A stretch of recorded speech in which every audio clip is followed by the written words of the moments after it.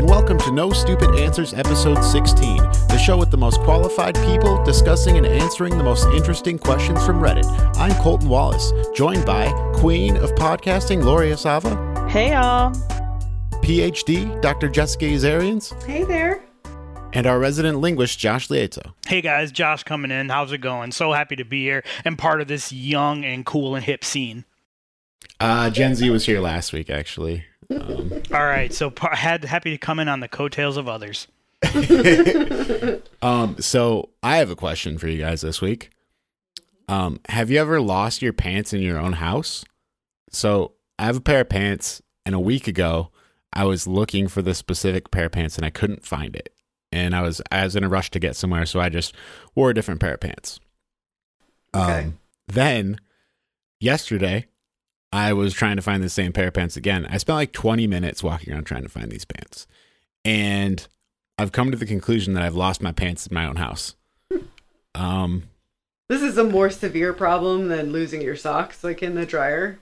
Yeah, like I've lost socks before. I don't think I've ever just lost a whole pair of pants in my own house. Yeah. It's Where were they at? Did you find them? No, I haven't found them. Oh, so they're still lost right now. Yeah, and our cat has been doing this thing lately where she drags clothes around.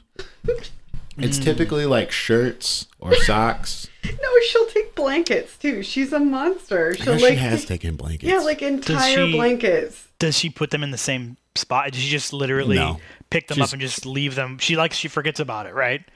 Yeah. Yeah. She goes so far and is like, oh, I literally don't even know what I was just doing. Right. Yeah, and then they are randomly dropped in places. And this week we found a lot of like hats and mittens from one little like hat and mitten thing that we keep in one of our closets. She got in there, and so like there's just hats and mittens strewn across the floor in different rooms of the house because she just looted the whole thing. It was wow, it's insane. Yeah, so my theory now is that she took the pants at some point and she's hidden them from me. So we first noticed this happening with the clothing because we have 2 drawers in our bed, and I kept finding these t-shirts all in random places in the house, and like she has been pulling them out of the drawer by getting underneath the bed and then into the drawer.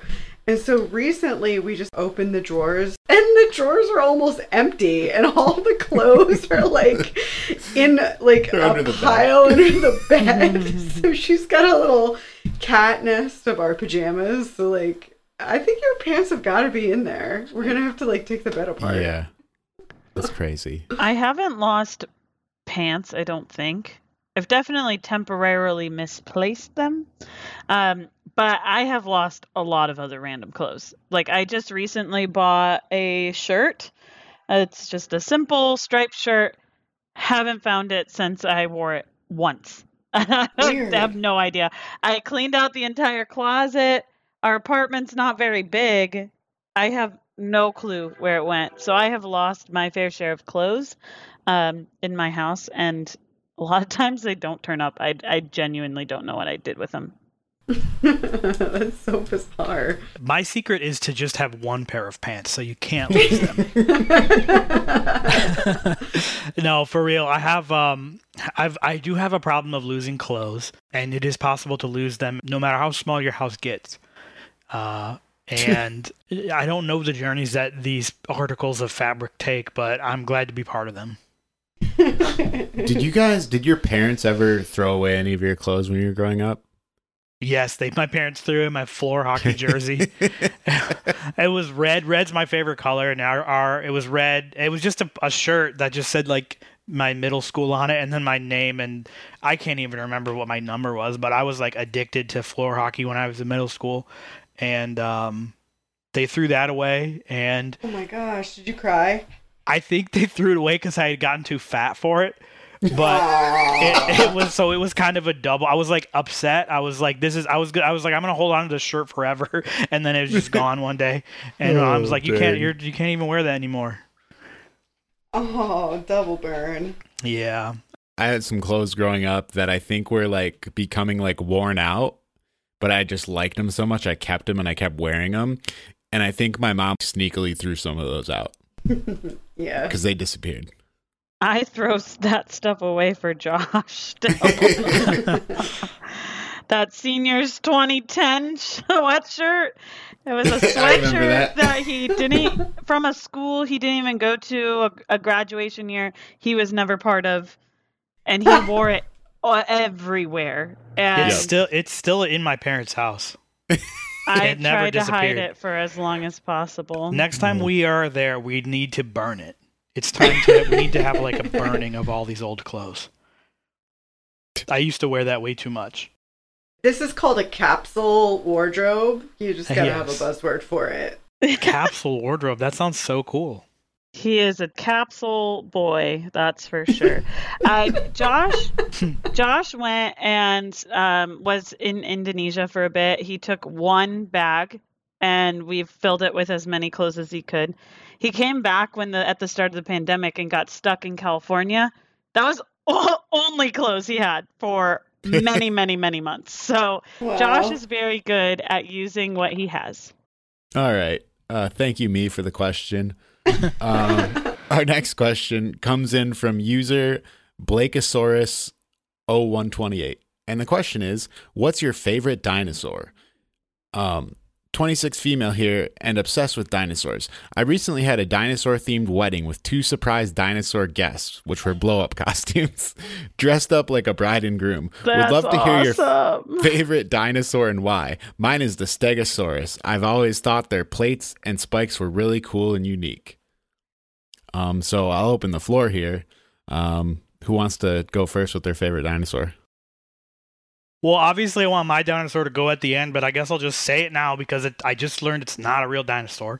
But What? obviously, my favorite dinosaur is the pterosaur Quetzalcoatlus. It's the biggest pterosaur that ever flew.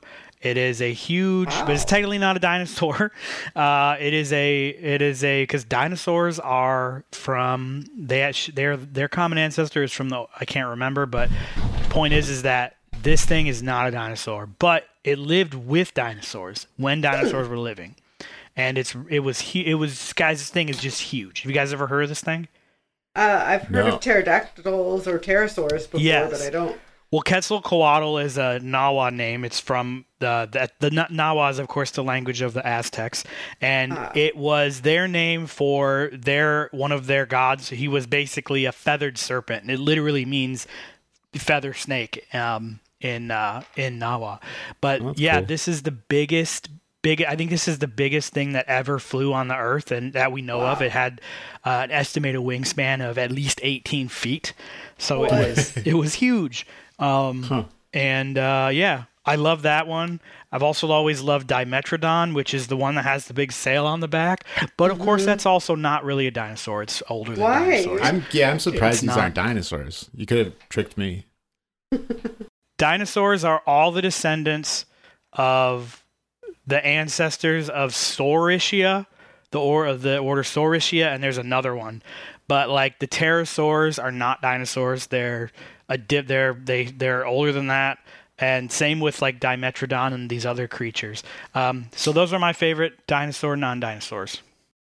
All right, we'll accept it as creatures that lived with the dinosaurs because I don't even know if mine's a dinosaur now. What do you- I what don't do know you what got? it. I got Parasaurolophus. Fuck. Yeah, isn't that the which one is that? That's the one that has Parasaurolophus. That's how you Yes. say it. Yes, it can be 11 meters tall, coming in at a weight of 3,500 kilograms. It's a herbivore, and the special feature of this dinosaur is its cranial crest. Yeah, I'm a little bit surprised. It's kind of it's a duckbill, basically. Yeah. I don't know. I just think they look kind of cool. And also, what really made me like these dinosaurs is they have like this giant thing on the top of their head, the cranial crest. The crest, And so James Hobson in 1975 hypothesized that the crests of these types of dinosaurs were visual display structures and doubled as resonating chambers for vocal communication. And then this other guy, David Weishampel, looked into the internal anatomy of it, the skull, and found that the crest of the Parasaurolophus truly was capable of acting as a resonating chamber for sound. And it was very similar to an existing woodwind instrument called the crumhorn. And he proposed that these dinosaurs would communicate over long distances through low frequency sounds. And then later on, David Evans and colleagues did a study, and they found that the ears were also suited to detecting low frequency sounds. And you can find like what these sounds are projected to sound like. So I'll link the videos to those. But they sound a bit ominous, and it's like a loud horn. So I just think it's so cool that like that's the wild horn sounds they made. Is why the Parasaurolophus is my favorite dinosaur. Such a great dinosaur, Colton, and such a great point you make, because a common misconception is that a lot of dinosaurs roared, and we'll never know for sure, but there's really good evidence that most dinosaurs did not have that kind. They didn't roar. They breathed loudly, but they didn't actually roar. But Parasaurolophus is one of those dinosaurs where there's really good evidence that its anatomy produced verbal sounds. Yeah. Yeah, and then a lot of that information I found in a Smithsonian Magazine article, which I'll also link. But definitely check out the sounds of it; they're really cool. Yeah, I want to 3D print one of those. They're pretty big. That's what they do in Jurassic Park 3. You guys saw Jurassic Park 3? No. Jurassic Park 3 or Jurassic World 3? No, Jurassic Park 3. I think. Okay, so like the old 3. Yeah. It's so goofy. It's not 3D printing. They call it something else. It's like they're like rapid prototyping, but it's exactly 3D printing. But they 3D print a Velociraptor's resonating chamber, and then they like speak to the Velociraptors in the movie, which is bullshit. But yeah, a similar cool thing. I have no scientific reason behind my dinosaurs, but I like the basics, the Brachiosaurus and the Triceratops. Most likely because they are probably one of the, or both of them are most commonly found in little kids' things. Like I remember Triceratops was Sarah in The Land Before Time. And my best friend was Sarah also. And so she always talked about it. And you just can't not like the long necks. I mean, they're just so fascinating. They are amazing. I feel like the Bronchiosauruses looked awesome in the first Jurassic Park. Yeah. I feel like that's kind of what I think about them. It's that first shot where you see dinosaurs too. It's those, and it's just they're regal. They step out of the foliage, and it's like, whoa, dinosaurs. But maybe now they're actually feathered. Are Brochiosauruses? I don't know if it's known.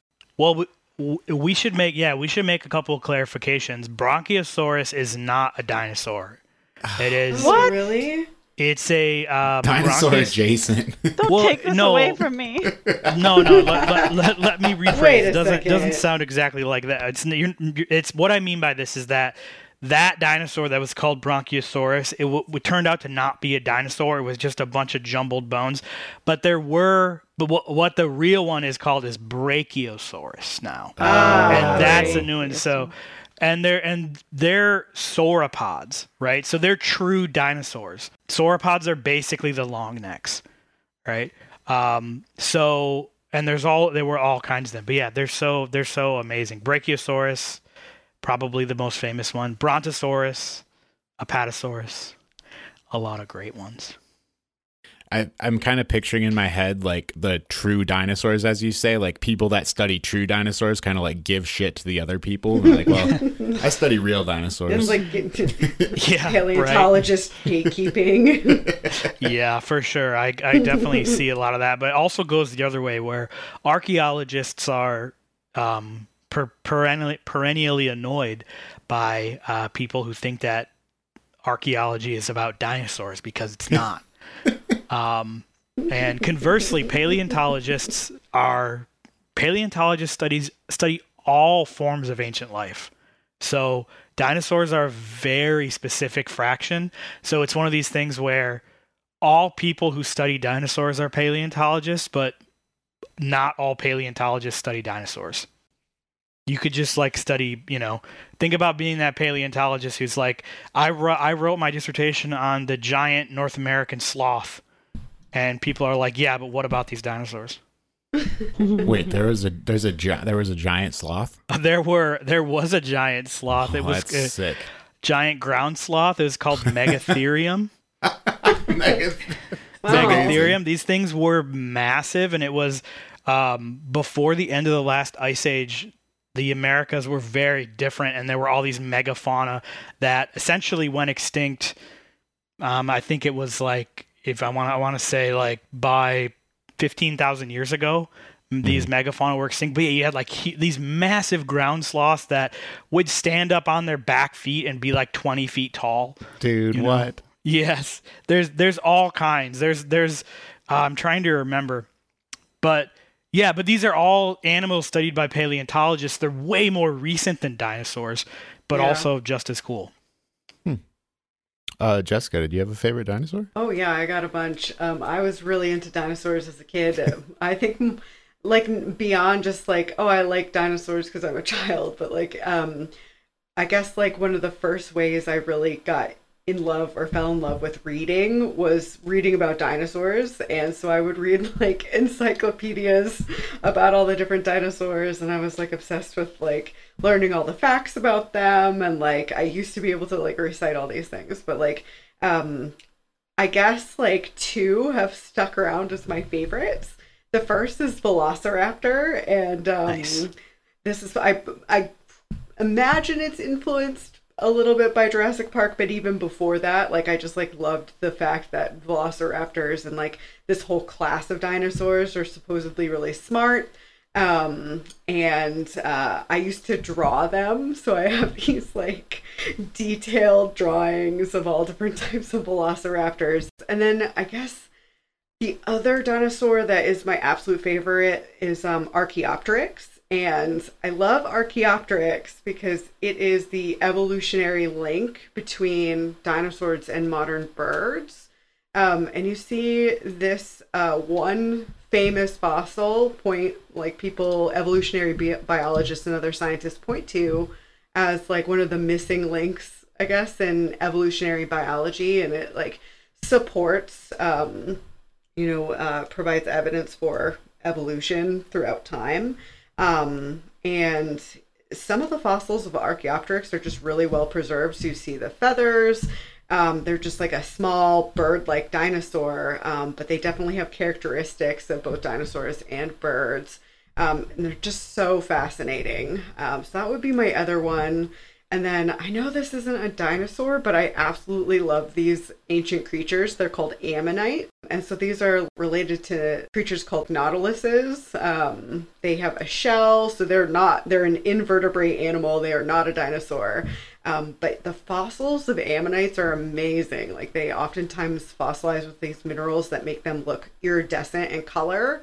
And have all these beautiful patterns. Sometimes they have opal in them, or opaline or opal-like minerals. Not really opal. That's a different classification. But anyways, they have these beautiful array of colors. So you slice open the ammonite fossils, and it's just gorgeous. And I have some jewelry made out of these ancient creatures. Actually, it's just they're super common. To find. It's not like they're like a precious fossil that people are just slicing into jewelry, but they're just really fascinating creatures, and I've always loved those too. Well, that's so cool, but I know what you're talking about. They like those really cool looking. They have really cool like shell patterns, right? Exactly. Yeah, they're like spiral little shells, and yeah. And they're absolutely gorgeous. And very I would say like really prehistoric, right? Like symbol of prehistory, I feel like. Yes, yeah. So they're like marine mollusks, basically like one of the earliest cephalopods. So I also like octopuses, and cephalopods in general are just fascinating creatures. So they're in the same group of mollusks. Nice. They're thought to be closely related to modern cephalopods, and especially like the nautilus. And yeah, they're just a super ancient, extinct cephalopod, and they're super cool. Now, the reason they look so cool on the inside is because when you cut it open, that's not actually like the remains of the creature, right? Right. That's like so it's like whatever crazy cool minerals and geology are like happening in that area. Yes, that's really cool. So another fun fact, your description made me think of something. Ah, yeah. And I looked it up, and it is true. The Pokemon Ammonite is based on Ammonite. Because I'm like, that sounds like an Ammonite. Did they make a sound as Pokemon? Like, what does it do? What's its moves? That's a deeper question. What is Ammonite's sound that it makes? Yeah, like it's a Pokemon. So the Pokemon sounds, the original Ammonite is one of the original 150 Pokemon, so they were on Game Boy. So all of those sounds are like little 8-bit blips. So it's not very extravagant. I see. Thank you for posting that question, Blaikosaurus0128. And I think we can all agree that the Parasaurophilus is the best dinosaur. I strongly disagree with that. It is really cool, but I mean, the ones you picked weren't even dinosaurs. I mean, okay. That's true. Let's come back to me now because I didn't give a real dinosaur. So I'm going to say it. My favorite dinosaur is Tyrannosaurus Rex, the king of the terrible lizards. Wow. No, what for a real. great pick. But which one would win in a fight, Spinosaurus or Tyrannosaurus? I don't know what a Spinosaurus is. Spinosaurus is a Tyrannosaurus with an alligator head and a big sail on its back. Oh. You've probably seen it. Okay, yeah, probably. Well, the crazy thing is that like Tyrannosaurs, like they're, we always thought that they were these like huge apex predators, but like it turned out that they may have been like more so of like opportunistic foragers, you know? And Spinosaurus is crazy because like for the longest time it was thought that it was just like a competitor, it's just like a predator on the land, but some research has shown that basically it's more likely that Spinosaurus actually lived in the water. So, and was like a wader and was like in the but can you imagine this like, like 80-foot long dinosaur with like just like and you just see like its huge sail moving across the water. So cool. So I want to take Spinosaurus, not just Spinosaurus aegypticus, the Egyptian Spinosaurus. That's my favorite dinosaur. That sounds pretty sweet. Bravo. Actually. I'll send you guys some clips. Oh, cool. Our next question, posted on Reddit by user OttersFTW. And the question is, does anyone else find it completely bonkers that so many married couples don't share finances? No judgment. Whatever works for your relationship is obviously just fine. However, I don't understand the purpose of maintaining separate bank accounts and figuring out how to divvy up expenses and spending money. Aren't you building a life together? Wouldn't it make more sense for the money to go into and come out of the same pool? There are so many people on here who maintain separate accounts, and it is so strange to me. Yeah, Colton and I have talked about this quite a lot, and you often see people arguing about this. So, like, I feel like a third of "Am I the Asshole?"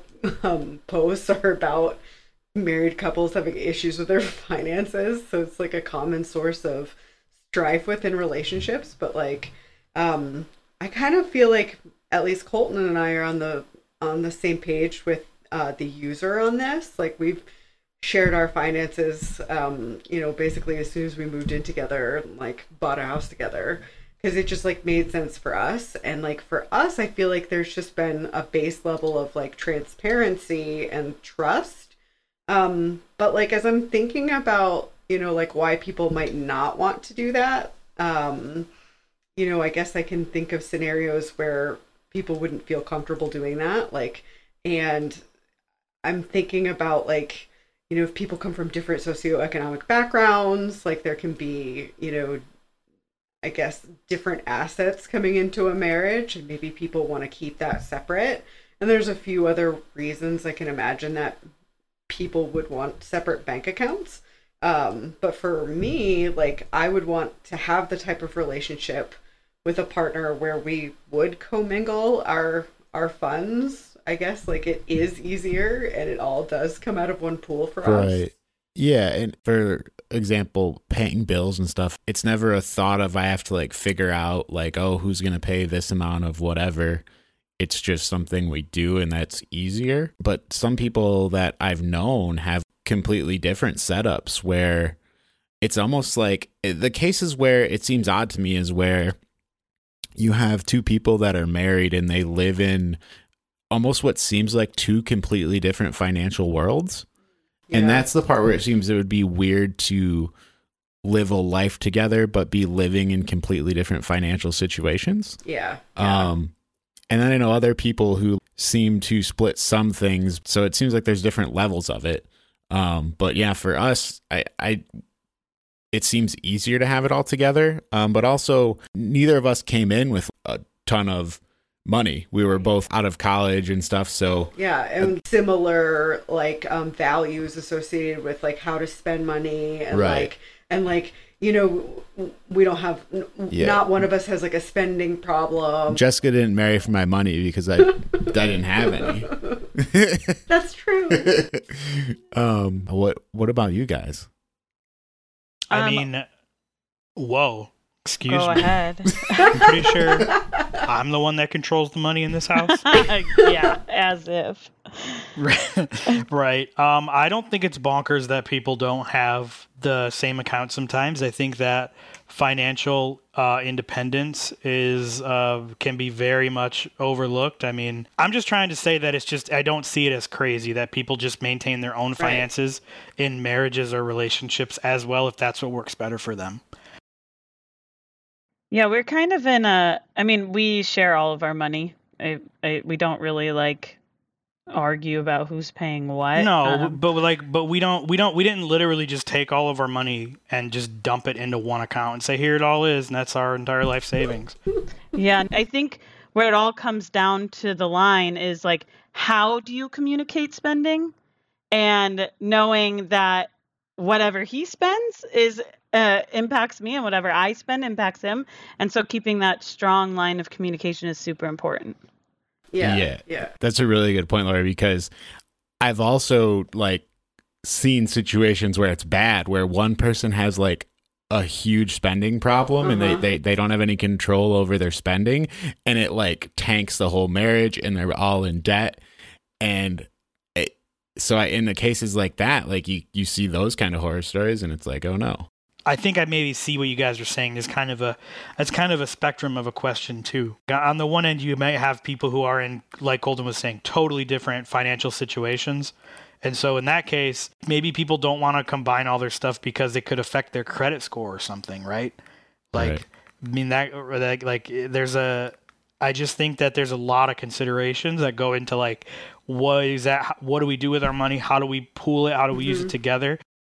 I think also it is very much steeped in control. Women weren't allowed to have bank accounts until the 1960s. There is a beautiful thing that a woman can still be married and have their own bank account, which does give you financial independence. So you're not just like kind of a piece of property that has to go along with whatever somebody says. You can have your own financial independence, and I think there is a lot of power in that as well. And that's money and control over money is at a certain level, it's freedom basically.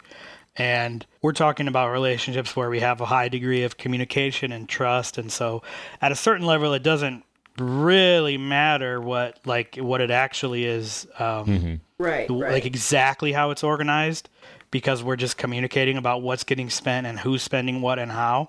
And we don't stress over it, like we know we're in it together and we figure it out. It's just a piece of independence that I think both of us are not willing to give up, that we just have our own accounts, in addition to having our shared accounts. It's just and it's a luxury. It's such a luxury. Yeah, a luxury. I just kind of wanted to say, I agree with what you're saying about not having to worry about stuff and not arguing about it, but also I can also understand where people in like really tight financial situations where that can be a much easier thing to fight about. Right. So I don't want to disregard that. Right. Because we're coming at it from a perspective of we feel like we have some choice and options and like how we can, and a lot of people do not have those same options. We can't assume that we speak for everybody, but I would say that for all of us, we just think that it's, different strokes for different folks. Yeah. And I think that like in this situation, like at least for me, you know, if I was in a different type of relationship that didn't have the foundational trust and like the healthiness of our relationship, I guess, if there's any question about like those types of things, like I'd want to maintain my own bank account, right? Just for my own personal safety and, you know, like my ability to have agency over my future and not feel like trapped in a relationship or things like that. Thanks for your question, Otters FTW. Those are our thoughts on it, but we definitely don't shame anyone who does have separate bank accounts. There seem to be many scenarios where that is a potential useful thing. Thanks for the question, and we'll be back after this short break.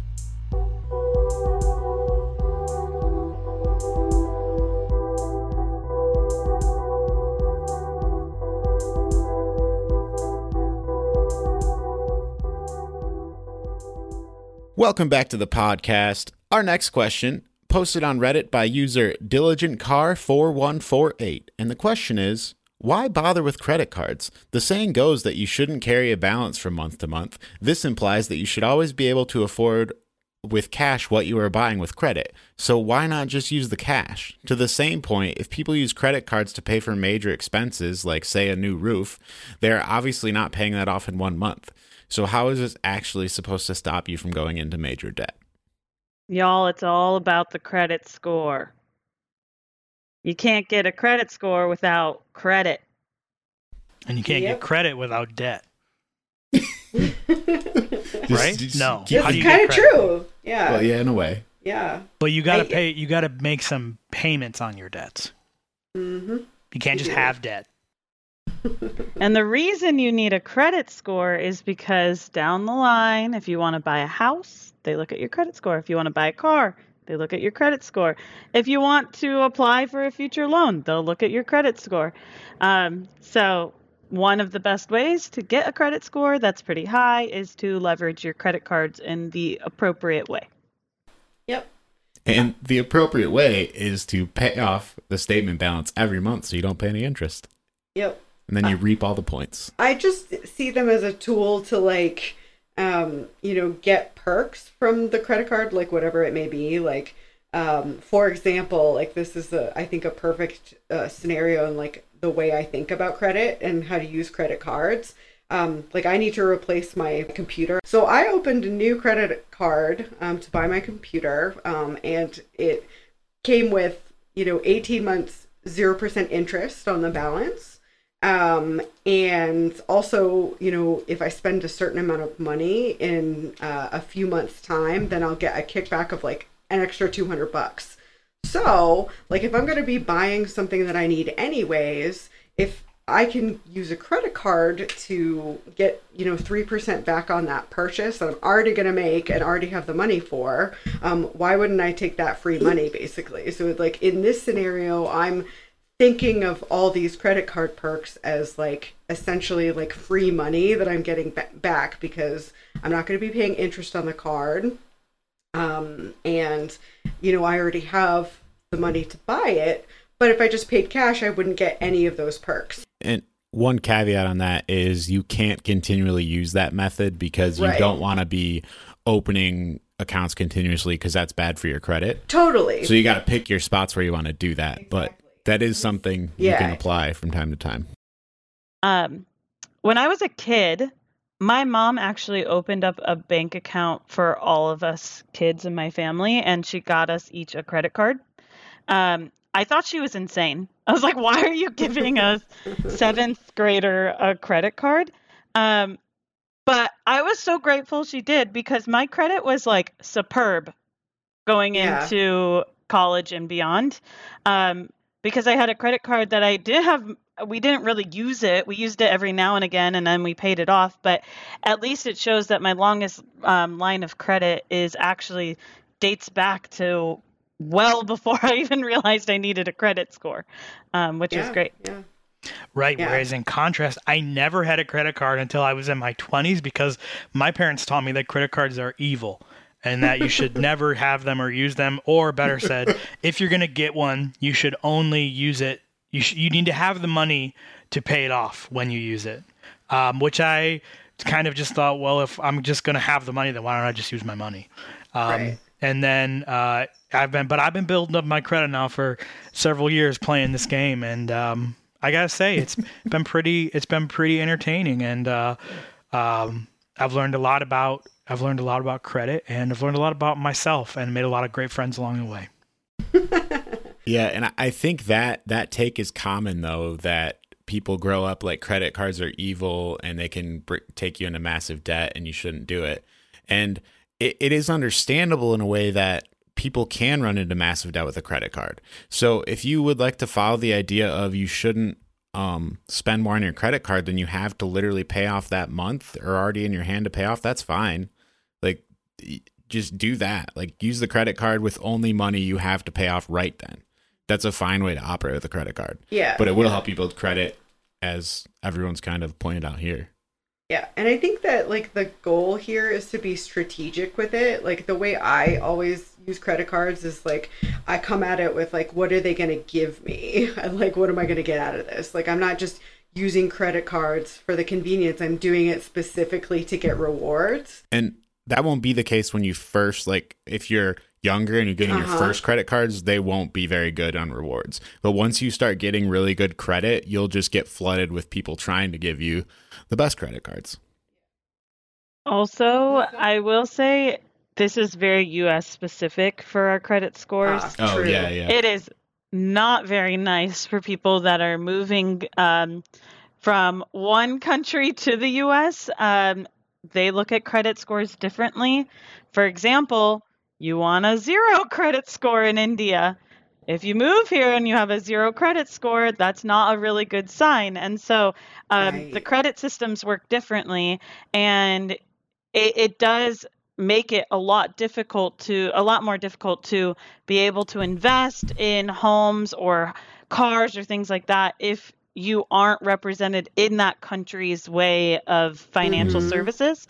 And so in the US, we like to have higher numbers in our credit score, which is kind of weird. You need to kind of have credit to get a good score, where in the opposite places, it's like you don't want any credit. You don't want any debt. If you have no debt, that's a good sign. So it's just different. Thanks for the question, Diligent Car 4148. Get yourself a credit card. Our last question this week, posted on Reddit by user mysterious_persons. And the question is, in what movie or series did you realize you supported the villain? And immediately for me, what I thought of is the Night King and the White Walkers. Because what, you supported that guy? I did by the end, by the last season. And it's not like a thing where, the show got bad, so that's why. It wasn't that. I was just kind of, I was sick of everybody else. I'm like, you know what? Just let the Night King win. I was Team Daenerys for a while, but then when they just decided she was, I don't know, she kind of lost me. And then I'm like, you know what? How cool would it be if the Night King just took all these guys out? I know, they kind of deserved it at that point. It was just like they were all such horrible people that just a clean slate. Yep. Goodbye, Westeros. And the Night King was like perfect up until the point that he was killed. Right? He fought like a perfect war. The only person I liked, I guess like I love Arya.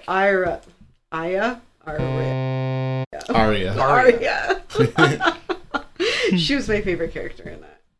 Other ones for me, you guys seen Skyfall, the James Bond movie? With Daniel Craig. Yes, the villain in there, Raul, he's like a former MI6 agent in the movie, and he feels betrayed and left for dead by MI6. So you can kind of see his story as to why he was in his position. Basically, he felt like they had basically left him for dead, and then he didn't die.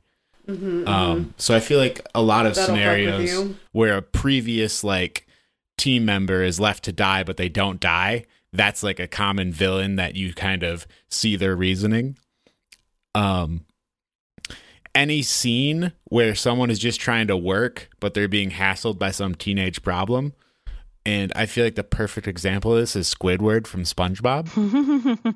Because like Squidward is the best character in SpongeBob. He's just being annoyed all day by SpongeBob and Patrick. Right. He's basically the relatable adult, right? Right. Yeah. Yeah. I can definitely see that.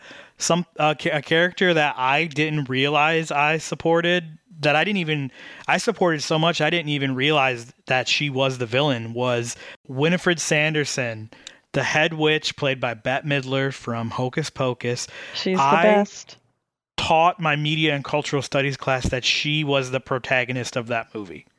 I literally taught them that.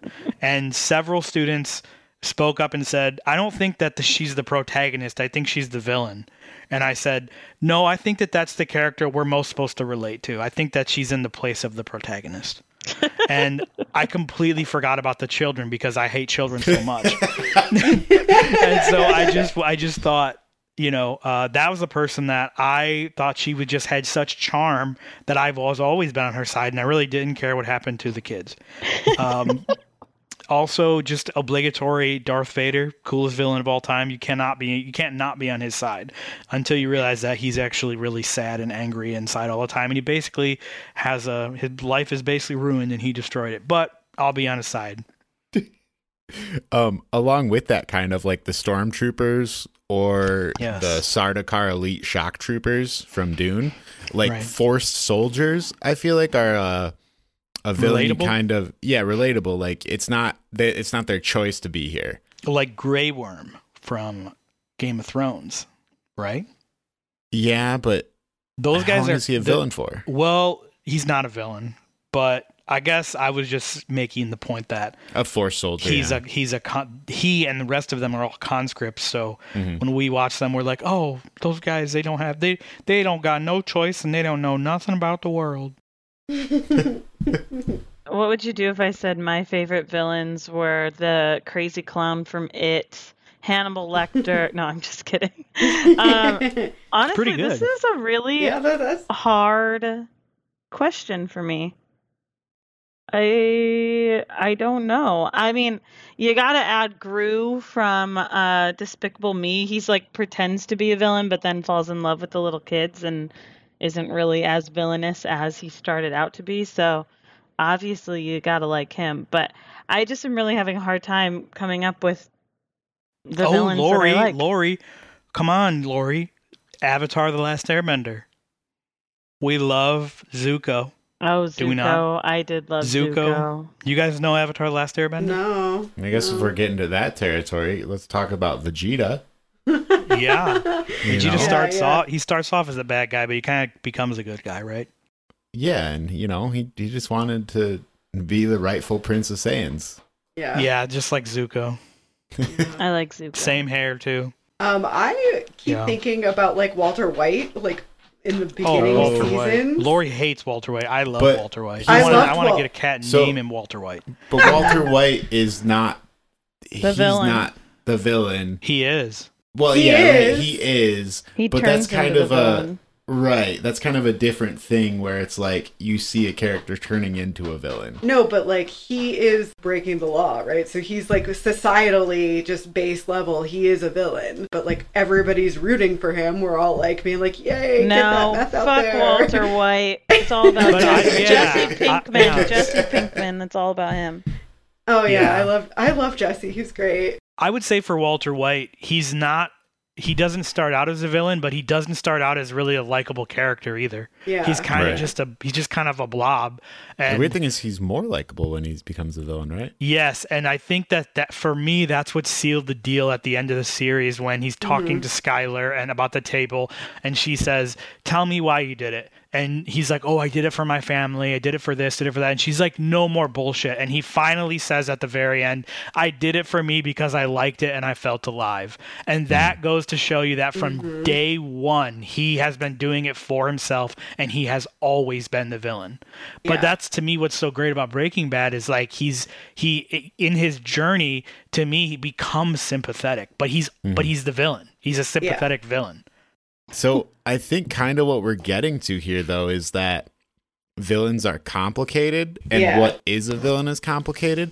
And I think the more you get into stories that have like a depth of characters in them, like if they have a depth of character development, and you have interesting characters, there's always going to be some support to the villain because it's not telling a black and white story of like good and bad. Yeah, those are the best villains, right? That you want right. to be complicated. I think that. so.